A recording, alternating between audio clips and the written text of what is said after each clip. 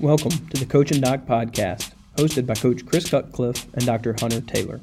This is the podcast completely devoted to seeking out leaders who elevated their organizations and didn't compromise their principles at the same time.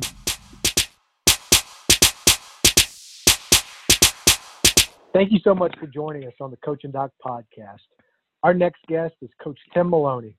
Coach is the head basketball coach at Dunbar High School in Fort Myers, Florida. But he's been in coaching for over 30 years on the high school, college, and international levels. We're going to ask him about some of the great teams he's worked with, his career. But plain and simple, we want to get some advice from Coach. He's a winner, and he's widely regarded as one of the best life coaches and advisors in the sport. Coach Maloney, welcome to the podcast. Hunter, great to be able to talk to you again. Can't tell you how much I miss you from our days at Baylor and all what we did team-wise at that program and just as friends. So I appreciate being on this phone call with you and this podcast, brother. No doubt. That means a lot that you're here for us. I want to hit the first question because this is so new, and I just want to hear your perspective on how was it this past year you got to coach your son for his senior year of high school? What was that like? Well, it was an experience that I'm really thankful that I've had. I'm not going to say that it's an experience that you shouldn't pre-prepped for in some way, shape, or form. I was fortunate in college to play soccer for a gentleman named Arnie Ramirez, and he coached his son at LIU. And I think from watching their interaction and just how, basically Arnie just made it clear to his son that you're going to have to earn everything. And additionally, I think just the fact that you got to love your son just as you love every other player on the court, it provides a unique opportunity just all the way around. So I had great examples from somebody like Arnie and just thinking of the people that mean the most to me and how they treat their children. So that, along with the fact that, as you know, I came back from a situation where I had heart surgery 2 years ago now. And so that in and of itself, to be able to coach your child the way the way things have worked out has been great. It's just a special time. Yeah. Man, that's awesome, Coach. And, I'm excited to get to talk to you. And I've heard a lot about you from Hunter, and looking forward to this a whole lot and this conversation. But Hunter and I both have young sons right now. And so kind of following that same line of questioning, what advice would you offer us as our sons are getting older and starting to get, involved in sports and all that good stuff? Got you, Chris. I would say that I think there's 5 words that you should say. I believe that 5 to your child as much as possible, even when you're coaching them.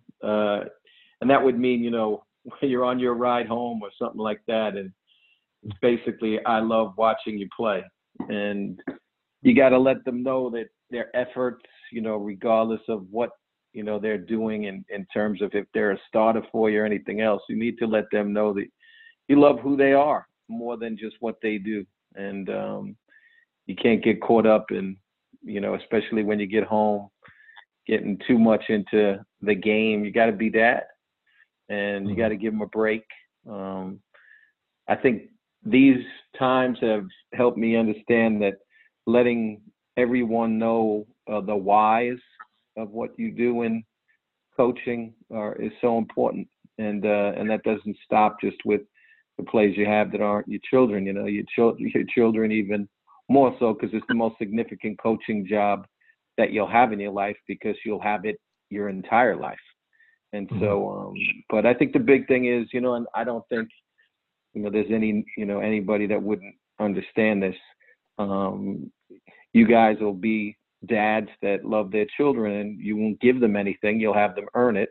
Everybody on the team will see that they earned it. And that by itself, will set an example for your son and for all those people that are playing with them and all those people that are watching.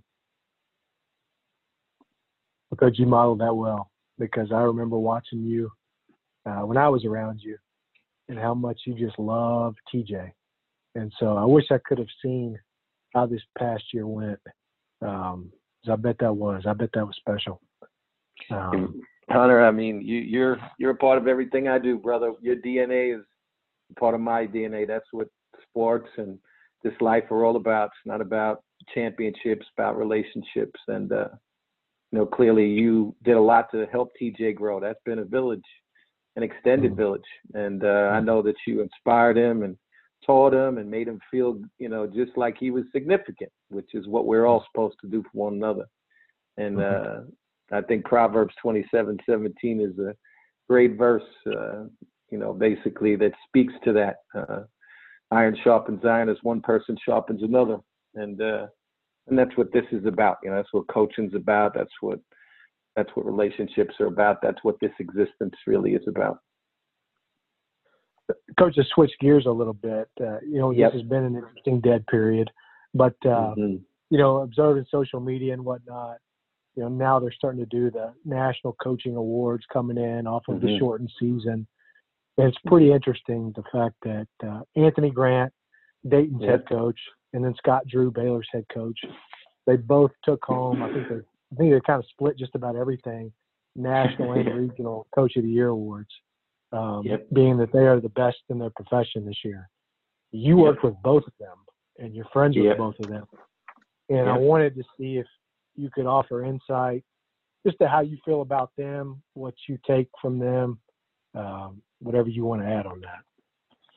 Well, Scott, I'm really happy for, because and I know what it's like at a private school, Baylor University, to become a special place athletically. And I think about women's basketball and obviously men's basketball, but a lot of other sports too. And, knowing Scott personally and having worked with you, at Baylor, we both know what goes into trying to be a program that develops young men and at the same time deals with the business of coaching by being successful on the scoreboard. So when I look at their team this year, I really I watched them play against Florida and had a chance to see Scott and everybody, and brought TJ with me. And the thing that was special about it is really none of those kids were some high-numbered recruit on somebody's list. You had, Freddie Gillespie, who I was a part of recruiting while I was at Baylor, was a Division III player. And he reminds me of Stephon Lasme at UMass. And Stephon, was a Division III player that blossomed and ended up being a NBA draft pick and having an unbelievable career. And now I look at Freddie, and again, somebody else that, basically a blue-collar worker and about the right things. Talks about his faith sincerely and humbly before he ever accepts any type of recognition for what happens into a game, which he immediately then uses to bless everybody else on his team, on the staff, everything else. So for me, I just loved watching the way those young guys really came together. Mark Vital, the way he impacted the games. There was one game he was hurt and he was on the bench, and I just watched him put his hands around guys. And that stuff's moving.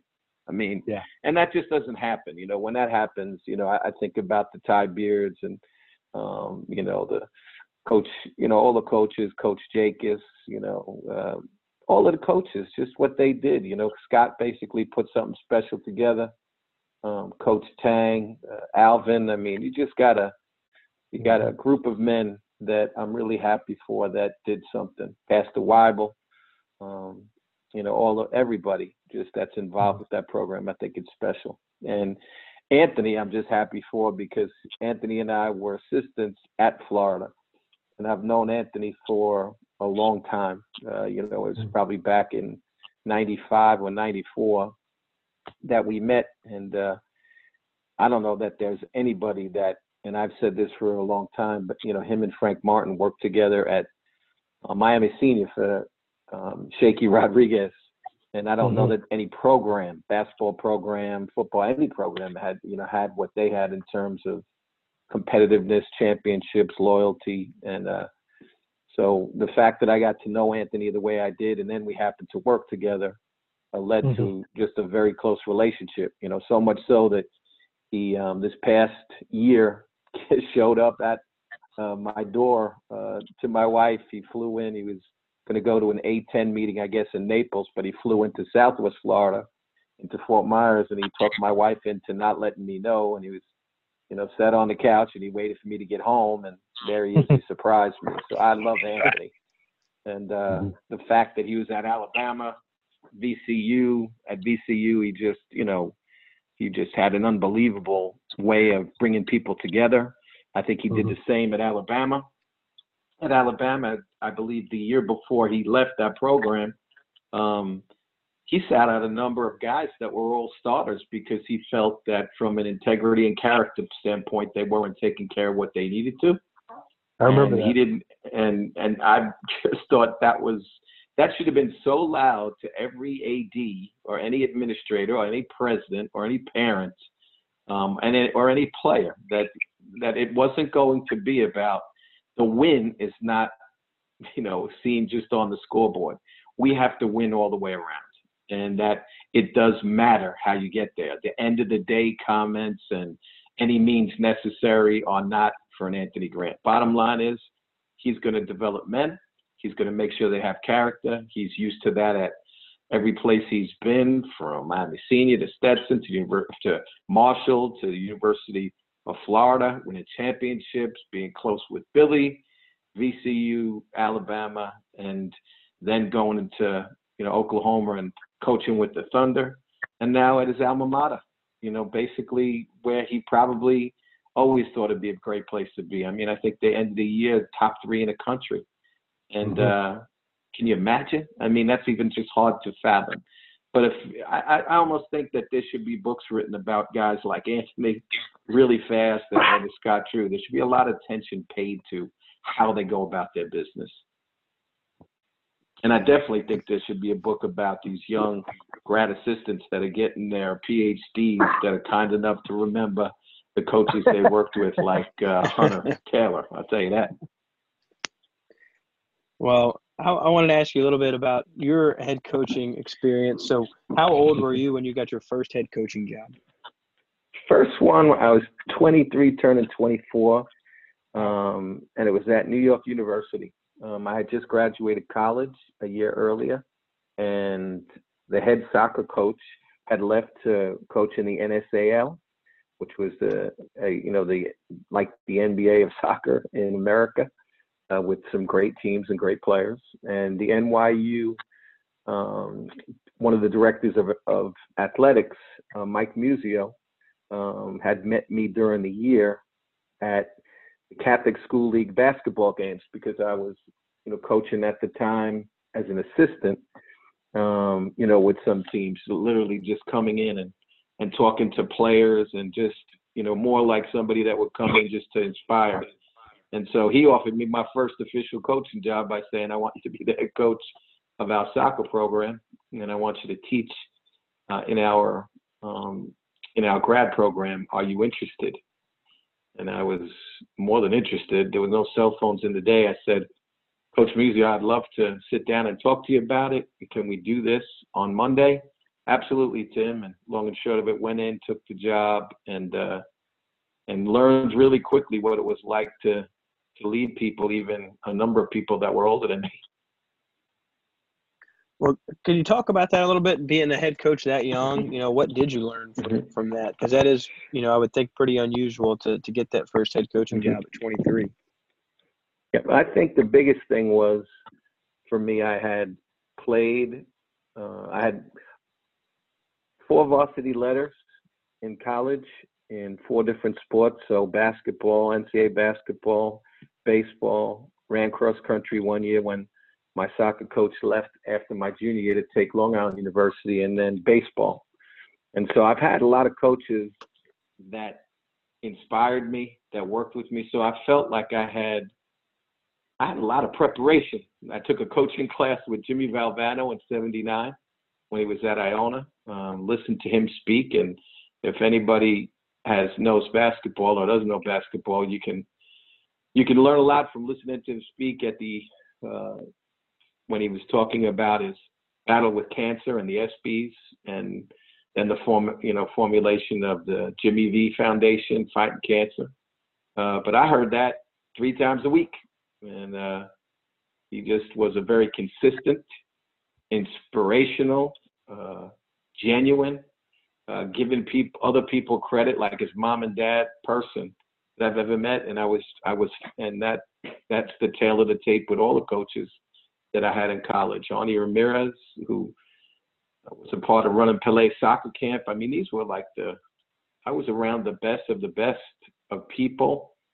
And so I think that, along with my upbringing, my mom and dad, helped me understand 2 things. One, that if you're going to lead, you have to, know the content of what you want to give people teaching-wise, because you do 2 different things as a coach. You teach the game and you coach the players, coach the person.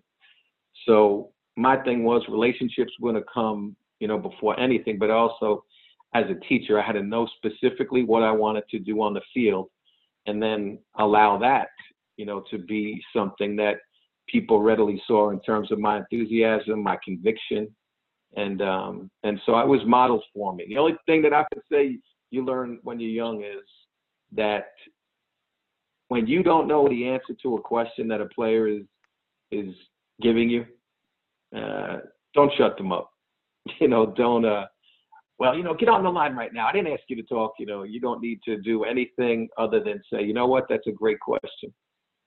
Let me think about that. Let me just think about how we're going to address that. But I appreciate you saying that. Okay, guys, let's get to the line. And just honor your players by, being someone that's honest, because they smell it. They smell if you're dishonest. They smell if you are honest. I think sincerity is really, really, to me, you showing that you care more about them and their shine than you care about your own shine. I think that's not everybody's MO. But when you have those components, you might get 1 or 2 type of kids. You get one kid that's saying to themselves, you know what, man, that's a sincere coach. He's real. Man, I could trust him. I could really listen to him. I could be coached by him. And then another kid might say, yeah, he's sincere. I could work that guy. And the good news is, if you have been around people that are great coaches, you're going to be able to coach both of those kids, because you're going to keep everybody accountable, and you're going to love everybody up. And eventually, I think things kind of show out. I think you end up, the success ends up being, if the focus isn't the scoreboard and it's the heartboard first, they see that's what you have, and you can build some special situations. Coach, we always try to highlight a coach from someone we interview who more people need to know about them. And so I wanted to ask you about who is Frank Morris, and why do people need to know about him? Well, Frank Morris was a coach that was from St. Agnes High School in Long Island. And St. Agnes High School had a basketball program, football program. Mr. Morris was the head football coach, and he had just gotten the athletic director job at St. Agnes. And he was kind of handed the basketball job because people that were giving him the basketball job said he's going to do terrible in basketball and we'll be able to fire him, because they didn't like that he got the AD job. But for the next 24 years, Mr. Morris' teams either came in first or second in the CHSA. He had a style of play that was different than everybody else's. It was a running and pressing style, which is real pressure basketball. Those that just press the basketball but don't push the basketball don't really showcase the type of pressure basketball that Mr. Morris basically showed in the teams that he coached. And you could just tell that clearly if you don't push the ball back at somebody, you're not pressuring them to play defense. And Coach Morris was he was an innovator. He took a lacrosse offense by clearing the ball sideline. And he was very simple with what he thought, but his simplicity, in my opinion, was genius. I used to say, why do so many teams dribble the ball up the middle of the floor and they take 10 and 15 dribbles, they try to make 10 passes? My kids can't make 3 passes. And why would we dribble the ball into the defense? Because the defense congregates to the middle of the floor. And he would say, and he would say things like the ball can't be luggage. He would really teach over and over again the advanced pass. But maybe just really quick, one of the things that I loved about him most was the way he could capture and connect with kids. So the first day of practice, I heard about this from him himself. His first day of practice, gets everybody together, first time he's coaching. And he says, he's looking at everybody, and he goes, you guys got to understand something, 85% of this is you guys.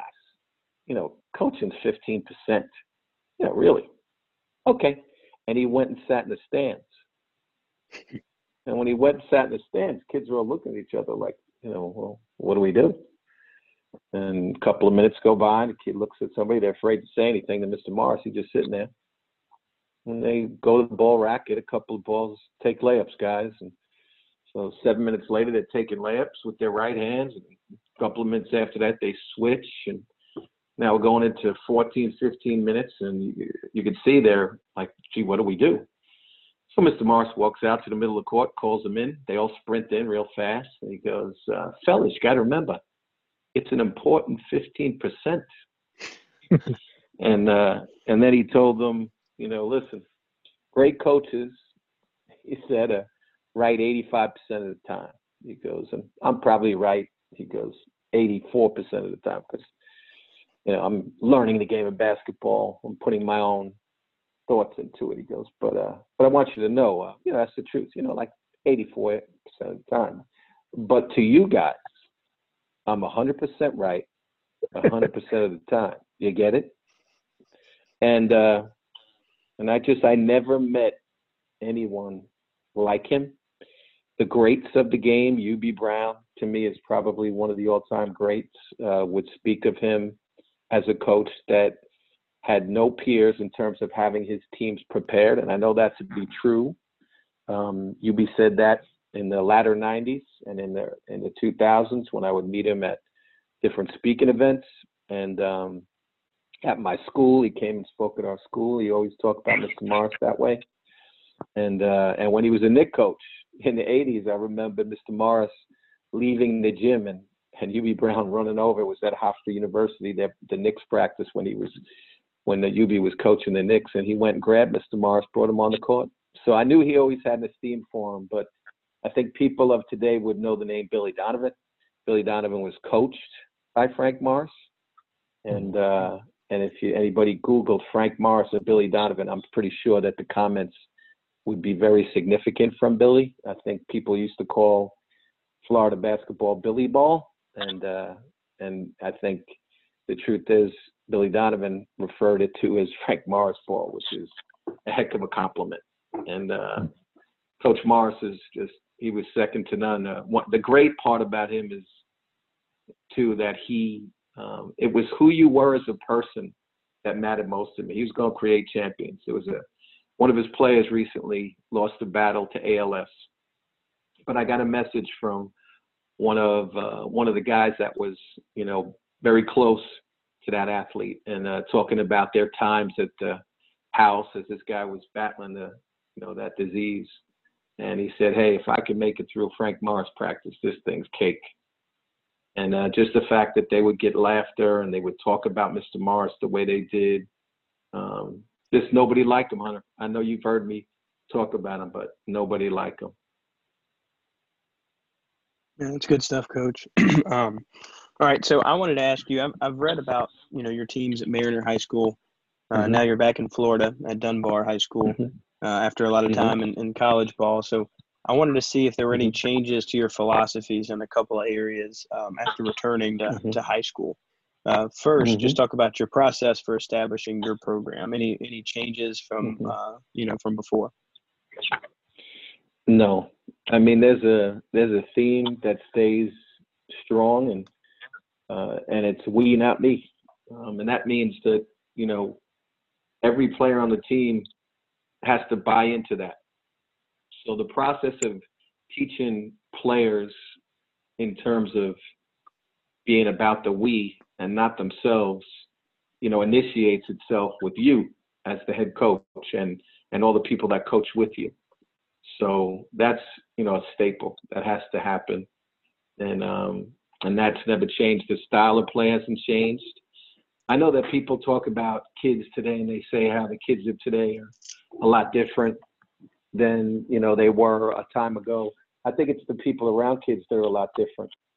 And I think, the telephone, in your pocket, social media, face-to-face communication, learning about people, from body language to picking up things that matter relationship-wise, just the intimacy of talking to somebody one-on-one is lost for kids. So that's changed the climate, but it's not like, I think kids don't go through puberty, identity crises, or need somebody to point them in the right direction. I think the onus is on adults, whether you're administration, whether you're an educator, whoever you are, to be about those kids, be about their shine, not your own shine, and to enlist accountability. Don't put kids in situations that are going to hurt them by allowing them to make excuses or have them lose the whole premise behind what specifically for me basketball was made for.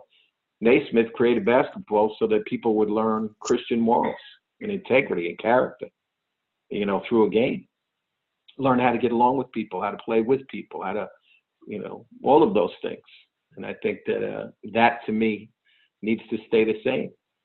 To some extent, I think the one thing I've seen, Chris, is sometimes players and parents think it's a contract you have with the players.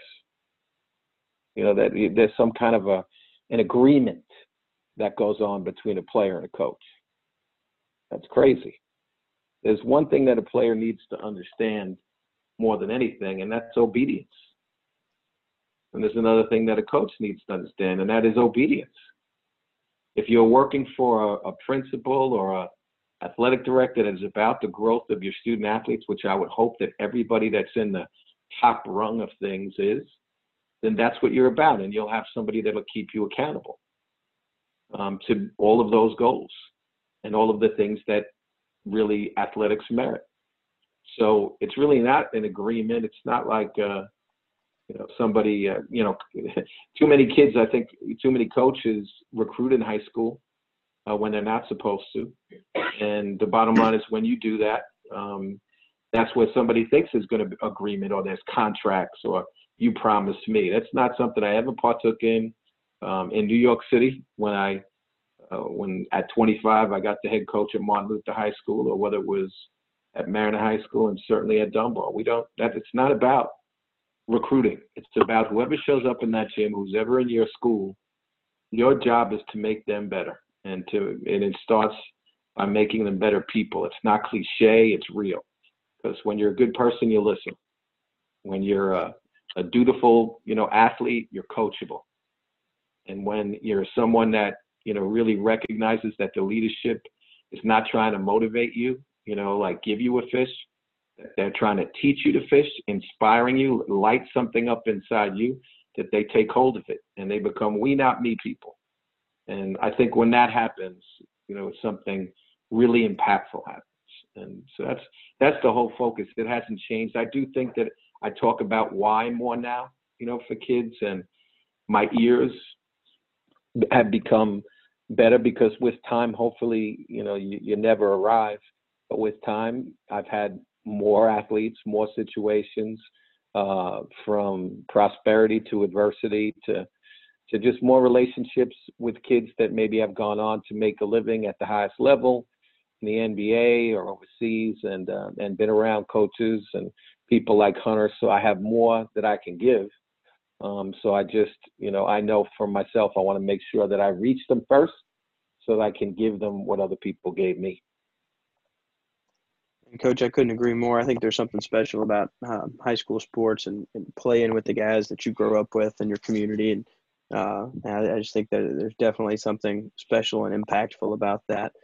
So, hey, you mentioned the importance of the guys around you, kind of sharing that vision. You talked about it starting with the head coach, but also your staff. So I was going to ask you kind of two things with the staff. Number one, like, what do you look for in hiring a staff? And number two, once you bring a new person in, do you have a specific process you use to kind of indoctrinate a new staff member into your program? Well, first, I just want to piggyback on what you said. I'm with you with the high school level because it hasn't been in a situation that's been so polluted. Once people, I don't think the game of basketball was made I know it wasn't made by Naismith to make money. So the amount of money that has gone into now the whole shebang, and especially, at every level, the college level, even high school level now, has polluted it. But you can get kids early, and I think you can have an impact in college. I really believe Hunter did, and I believe that I was a part of that too. You can have impact, but at this early stage, I just like that, you can get them hopefully before the circus gets started, because there's definitely been a circus as of late in high school athletics, but you don't have to be a clown in the circus. The second part to what you're asking me, tell me specifically what you're asking. So, number one, what do you look for hiring new staff members? And number two, once you bring somebody new on board, do you have a process you use to indoctrinate them into your program, your way of doing things? Gotcha. Well, I'm going to tell you, I was just watching Gino Auriemma and Kim Mulkey go at it here on television. They're doing a rerun of the Baylor against UConn game at UConn. And I love Kim Mulkey. She coach any sport, any level, any gender. She's great. But every time I see Gino, it reminds me of a number of kids that were from Christ the King High School that went on to play for him, and a comment that he made about who he hires. And he said, and it was very simple, and I agree with him. He hires very good people. Because I look for the person, I want great people, a great person. I don't care what they know about basketball. Because we could take care of that. But I want great people. And I'm in that camp, because what that says is, and I believe that for all of the time I've been around any game, that if you find people that are really enthusiastic, that are really selfless, that are totally committed to other people's shines, that can take any specific responsibility that you give them, and you make that, and they have both love and loyalty, which need to go hand in hand, and they're truthful, to the journey. These are people that you want around you. What you need to know about basketball. I mean, Coach Morris is somebody that, was basically, as I said, he took a lacrosse offense. There are a lot of people that, debated, how he ran things, how he did things. But those were people that, usually were losing and had a different style, and were probably upset that most of the kids at their own schools were leaving to go to Mr. Morris's school because they wanted to run and press and shoot the ball and have a level of freedom. And so you want great people, and that's it. I mean, I would hope that if Hunter ever takes a job at some high school or a college or whatever, and guys like you and me, Chris, are available, that he'd call us up.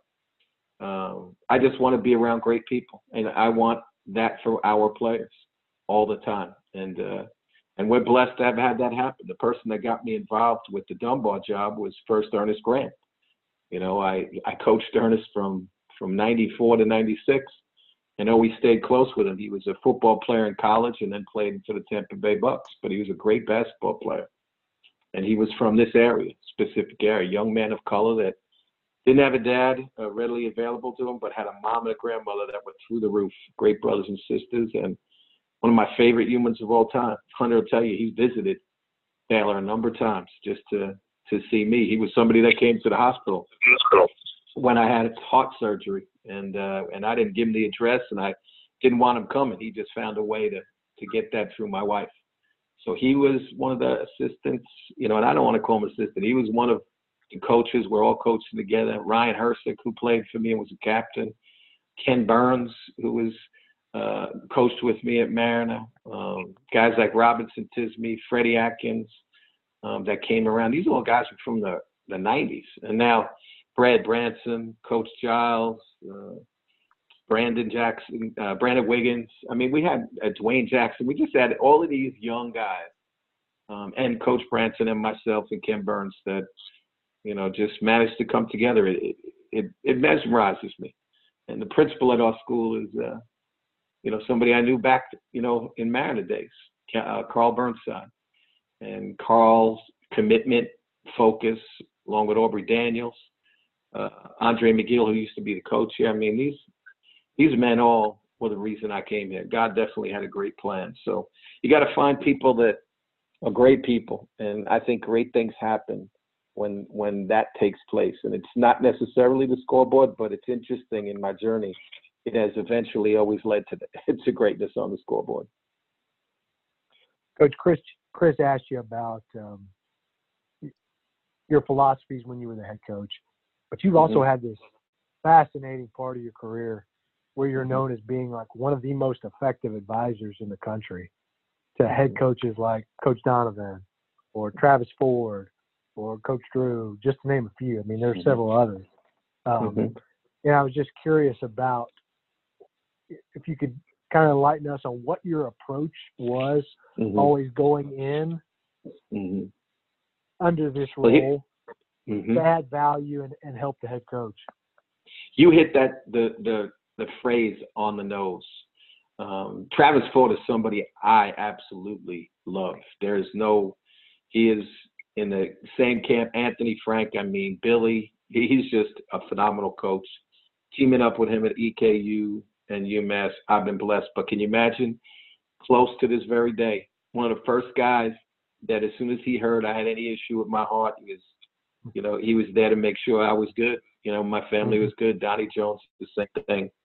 I'm trying to think. What was the full part of that question? I just got lost on talking about Travis. Yeah. Like, what was your approach when Travis asked you to come be his associate head coach? Or Coach Donovan asked you to... Yep.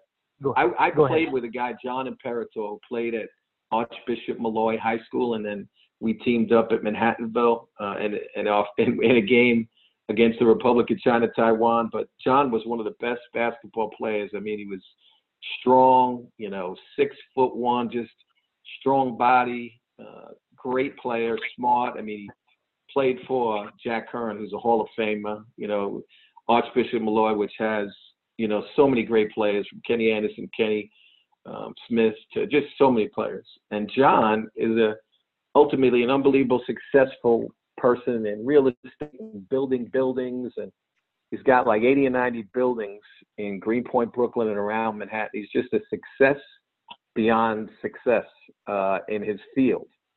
And I remembered it was in the mid-'80s, and he was taking me to go work out because we played one-on-one and played hoops all the time together. And I asked him, I said, John, when did you know you were a success? And he said to me, Timmy, he goes, I knew I was a success when I was $3 million in debt. And the funny thing is, when he said it, I got it. Because I said, John, so somebody knows that you're good for that $3 million. And he smiled. And I said, what would be the thing that you would tell myself or anybody else? What's the difference in being successful in your field? He goes, Timmy, wherever you go, add value. Be a person that adds value.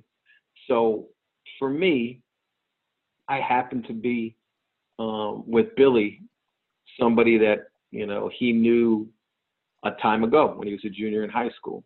And he was great with everybody. He was a question asker. He was the antithesis of looking for the right way to do things. Now, I would believe that I don't know that anybody's done a better job in college basketball or in the NBA, but definitely I think that opportunity really helped me because he trusted me.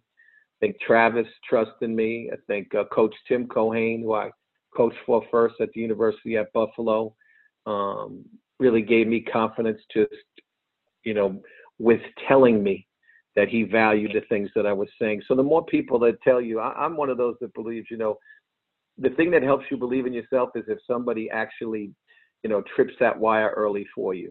So if somebody believes in you first, that certainly allows for, a good steamroll to happen, or, just your growth. So I enjoy doing that for others. And I just basically have had a lot of years with this game.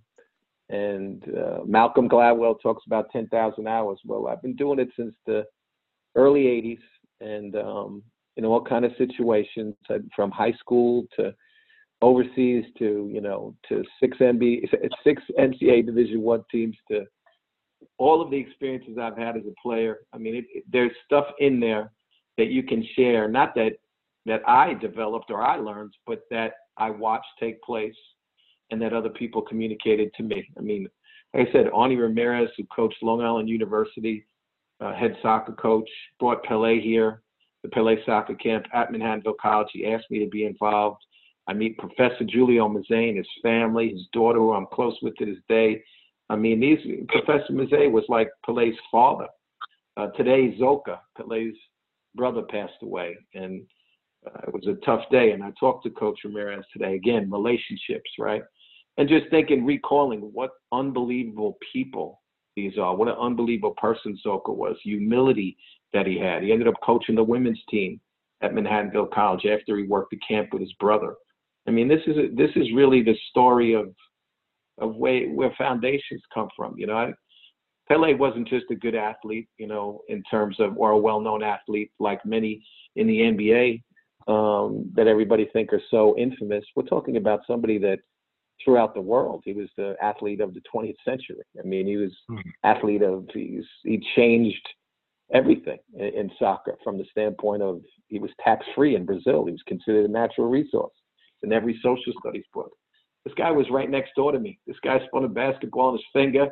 He would call me his friend. He would, 5 years after working camp, he'd see me in the city at his office. He'd stop a meeting he'd have, with somebody that I think was Pony, talking about millions of dollars in endorsements. And he'd walk out and he'd hug me and say, "Tim, my friend, wait here, don't go anywhere." I mean, this is the priceless stuff that, in other words, that it taught me that, fame is phony. Somebody else is making money off the people that are famous more than the people that are famous. Somebody is using you for the most part, and then you can get caught in the prosperity thought process that, well, I'm deserved this, or this is commonplace, or this is really me. And you can lose who you are. And the great thing was none of those people ever did. And so I think that's what I try to give people is just, and I attribute that to my faith walk. I believe that God clearly just has helped me see throughout my life, especially when I accepted Christ in '84, that there is a way and to live your life. And it was done over 2,000 years ago. And if you watch people and listen to people that have brand marks of Jesus, you will find every answer and everything that you need to basically live the life correctly. And that's where really we, not me, comes from, philosophy. Does that make sense? I'm not trying to get on a soapbox here. No, that's perfect. That's awesome, Coach. So I've heard from Hunter before about how passionate you are about warning against prosperity, prosperity and what that can do to a team. If you would, I'd love for you to talk about this for our listeners. Yeah. Well, prosperity in anything not just hurts teams. It's damaging. It's not in and of itself, by itself, bad. It's not like people say to themselves, "Let me go into this game and not win." I mean, the Bible tells us to run the race in such a way as to win the prize, but it really speaks to run the race in such a way as to win the prize. It doesn't say go and win the prize. But when you do win, like I said, it's there's an issue. There's issues that are invisible that come into play. You will have maybe false friends that come around, people, again, that have different agendas. Your ego can, unfortunately be fed things that really aren't true, that it's about you. And the manipulation in prosperity is greater because there's the idea that there's greater reward for those that are coming around you to try to take from you rather than give to you. So prosperity to me is it brings with it a host of things that, unless you've experienced prosperity at the highest levels of what you do, that otherwise you wouldn't know. Dave Chappelle is a great example. A number of years back, this was a comedian that had his own show and was really, really, from a prosperity standpoint, doing exceedingly well. Eddie Murphy, who's my age and from close to where I grew up in Long Island, was somebody that everybody, I think in the comedy world would recognize as just a juggernaut, if not one of the greats of all time. And Chappelle rose to really a very quick, loud level, the way Eddie did. And all of a sudden you hear that Dave Chappelle's turning down $50 million to not sign a contract to continue his show. And the media is being fed that something's wrong with him. He's a little insane. He went to Africa. How do you turn down $50 million? I mean, the whole narrative was that he was insane, that I guess money is everything. How could you turn that down? And he has to be crazy. Well, when you call somebody crazy, that just, like, it makes them dismissive. Like, that's it. That's the problem. And, no one really heard all of the reasons until maybe 2 years later, even later than that, when he came back and he said some things about prosperity, like the people that had spoken to him about, running his show. There was a scene that they wanted to do where he was to dress up like a woman, lipstick, and basically have this. They choreographed this scene, and they thought it'd be so funny. And he goes, I don't want to do that. And it went through like the chain of command. Like, he said no to 3 different people, and finally one of the people, I guess that's the last honcho that you meet with, says, "Come on, Dave, this, you'll do it." And he goes, "Listen, man, I'm funnier than that. I'm not dressing up as, a man of color, just going to dress up as a woman. That's been done before, and it's not right." It's kind of loud when you hear stuff like that. I don't think that's fake news, what Chappelle said. I took a look at his face as he was explaining it, and he talked about people like Mariah Carey. Do you think that Mariah Carey is, a stupid person? You don't get to be as successful in the industry as she was, or Martin Lawrence, running in the streets of LA saying they're coming to get me, and he's hardly got any clothes on. Mariah Carey on TV looking drunk and out of it. Do you think these old people are just stupid people? He goes, maybe Hollywood's a little messed up. He used a different word. So that's just the tip of it for me, for people that aren't in athletics, look at it that way. And I certainly think athletics, it is a problem, prosperity, because you get a false sense of security. You get a false sense that, that winning is ultimately the most important thing. And you don't define what winning is. It's how you go about winning. It's not just that you win. How you go about winning, who you become, who the people around you become with winning. Because, listen, if I asked you, Hunter, today in 2015, who won the NCAA championship, would you know? Or in 2006, who won the NCAA championship men's basketball? The only reason why I know 2006 because it was Billy Donovan at the University of Florida, and they sent me a national championship ring. So everybody's. I know about 2006 because I was. I know about that when I was at Tennessee as a student, cheering against them in the student section every time they came up, and wondering why we couldn't. You got the best colors, Chris. You got the best colors. I remember being in that arena. That orange got my attention, man. And Rod Grizzard and all different kind of kids. Bernard King, Ernie Grunfeld are both guys that I got to be very friendly with. I love Tennessee, but you know from seeing it, it's just real when it comes down to it. Hunter, I think of your dad. Like, honestly, do you really think there's any coach that surpasses your dad in terms of humility, know-how, success? All of it, just real, genuine. He treats everybody, as somebody that's past significant, and so he's got it right. just because you wear a shirt and tie and you're on national television doesn't mean that, and you're coaching, doesn't mean you're a great coach. You know, doesn't mean you're a great coach. Just means you happen to be a famous coach. And like I said, I don't know what all that means. You know, I don't look. I respect the Kardashians, right? They created a show and everything, but I still don't know what it is they're great for. You know, not saying anything bad. I'm just saying I just don't know them. You know, but when you get a chance to know people, to really, you know, spend time with them, that's when you find out if they're great. Kardashians may be great. But to me, you know, what are you great for? You know, I know that the people that helped raise me, the people that I've coached with, the guy, you know, you guys that are interviewing me, especially you, Hunter, I know what that greatness is. That's real greatness.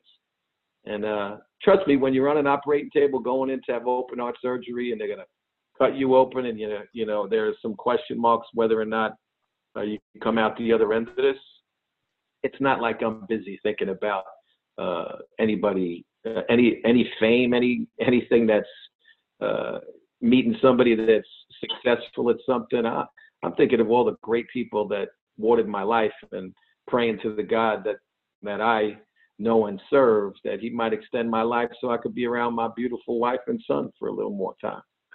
So that's just the truth about that I'm trying to relate.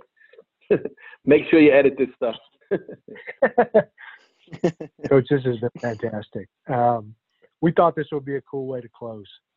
And I've heard you share this story in speaking engagements before, but we thought it'd be cool if you could share the story about the football player that played for Coach Bryant at Alabama. Yes.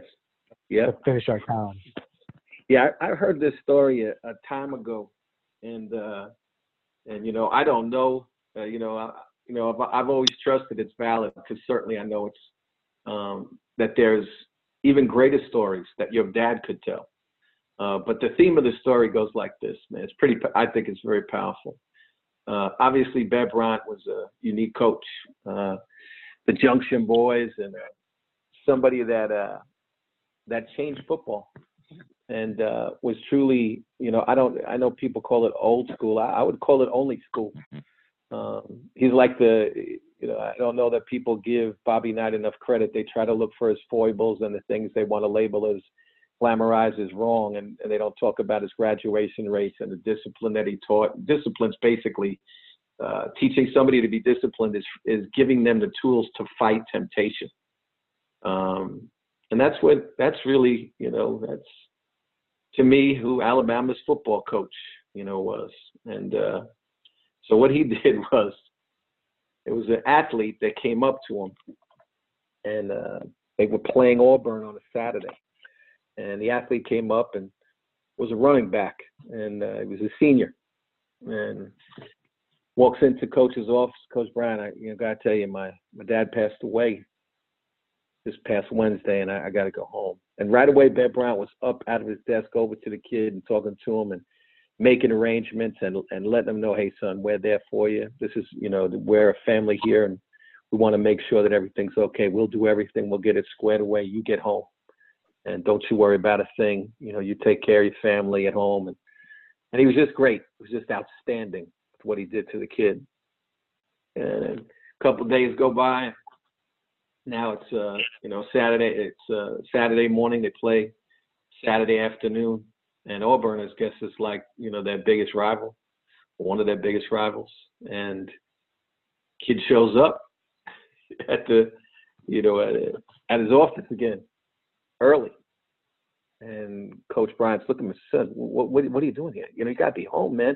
You got to check me. He goes, no, Coach, I thought about it. He goes, Coach, I need to play. I need to be here and, you know, be on the team and be here for this game. And he goes, Coach, you know, you got to understand, Coach, my mom wouldn't want me. My dad wouldn't want me. I know he would want me to be here. And so Bryant's looking at him, you know, says, oh, okay, son, you know, and he tried to convince him otherwise, but he couldn't. And kid goes, there's one other thing, Coach, you got to start me. And this is Paul Bear Bryant. Just try to I don't know anything. I can put in a symbol what I know about football, but like I said, coaching isn't about the sport. I'm just imagining he's like Bobby Knight. That's like telling Bobby Knight, listen, what you got to do. Or Kim Mulkey, this is what you got to do. And right away, Bryant very kindly and looked at him and said, son, listen, understand you got a lot of things on your mind and it's just tough. He goes, but to be honest with you, son, I mean, you've been a disappointment here at this school. I expected more from you. He goes, starting you is, and then the kid interrupts him because no, coach, you got to understand. You got to start me. And Bryant looked at him, and this is Paul Bear Bryant. He said, okay, son, I'm going to start you. Made a decision to start the kid. Gut instincts, nonverbal experience, all the things that go into being a real coach. Obviously, Bryant knew something. Game starts. By halftime, Auburn is getting trounced by 4 touchdowns, and the young man has all 4. He's a running back. They're in the locker room, and I've never been in a locker room, at halftime or at the end of a game in major college football. But I have been in their practices and have seen things with like Steve Spurrier and a number of great coaches. I can't imagine what it was like in that locker room, but I heard they were going nuts. And basically, Bryant, they're cheering and getting themselves excited. He settles everybody down to get ready for that second half. And he's looking at the young man. And he goes, man, I don't know whether to kiss you or knock you out.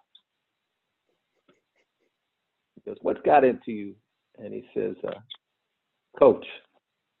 He goes, you remember seeing me and my dad, on Sundays walking around campus, sometimes holding hands? And Brian thinks back and he goes, and he's feeling bad. He's thinking, dang, it slipped my mind about this whole thing. This kid's really hurting right now. So he just looks at the kid and he remembers. He goes, yeah, I remember seeing you holding your dad's hand. Yeah, I have.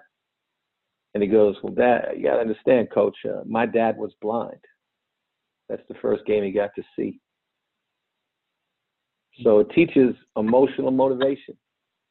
It teaches, where does your want come from? W-A-N-T. If your want is just about you, you will fail. If your want has to do with others, you will succeed. And I'm not just talking succeed, I'm talking off the chain succeed. Coach, I feel like I should have mentioned too, Chris's dad worked for Coach Bryant. Are you kidding? Yeah, absolutely. Yeah, he was a student assistant in undergrad at Alabama. Wow. That's great to have a family, to have a heritage like that. And like I said, under your heritage, and I'm blessed. I had the most unbelievable dad and mother that I'm just blessed. A lot of times people attack things, oftentimes when they don't have parents or somebody significant in their life that could be parents, they attack things in the manner like, I'm going to prove people wrong.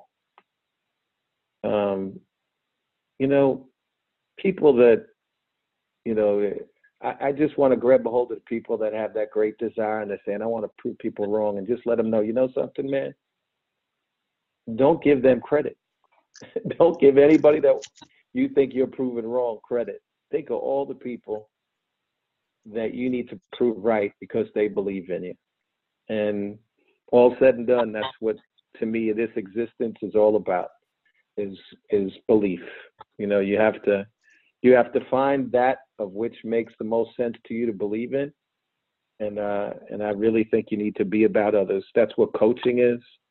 That's what this existence is. And I appreciate you guys having me on to talk about it.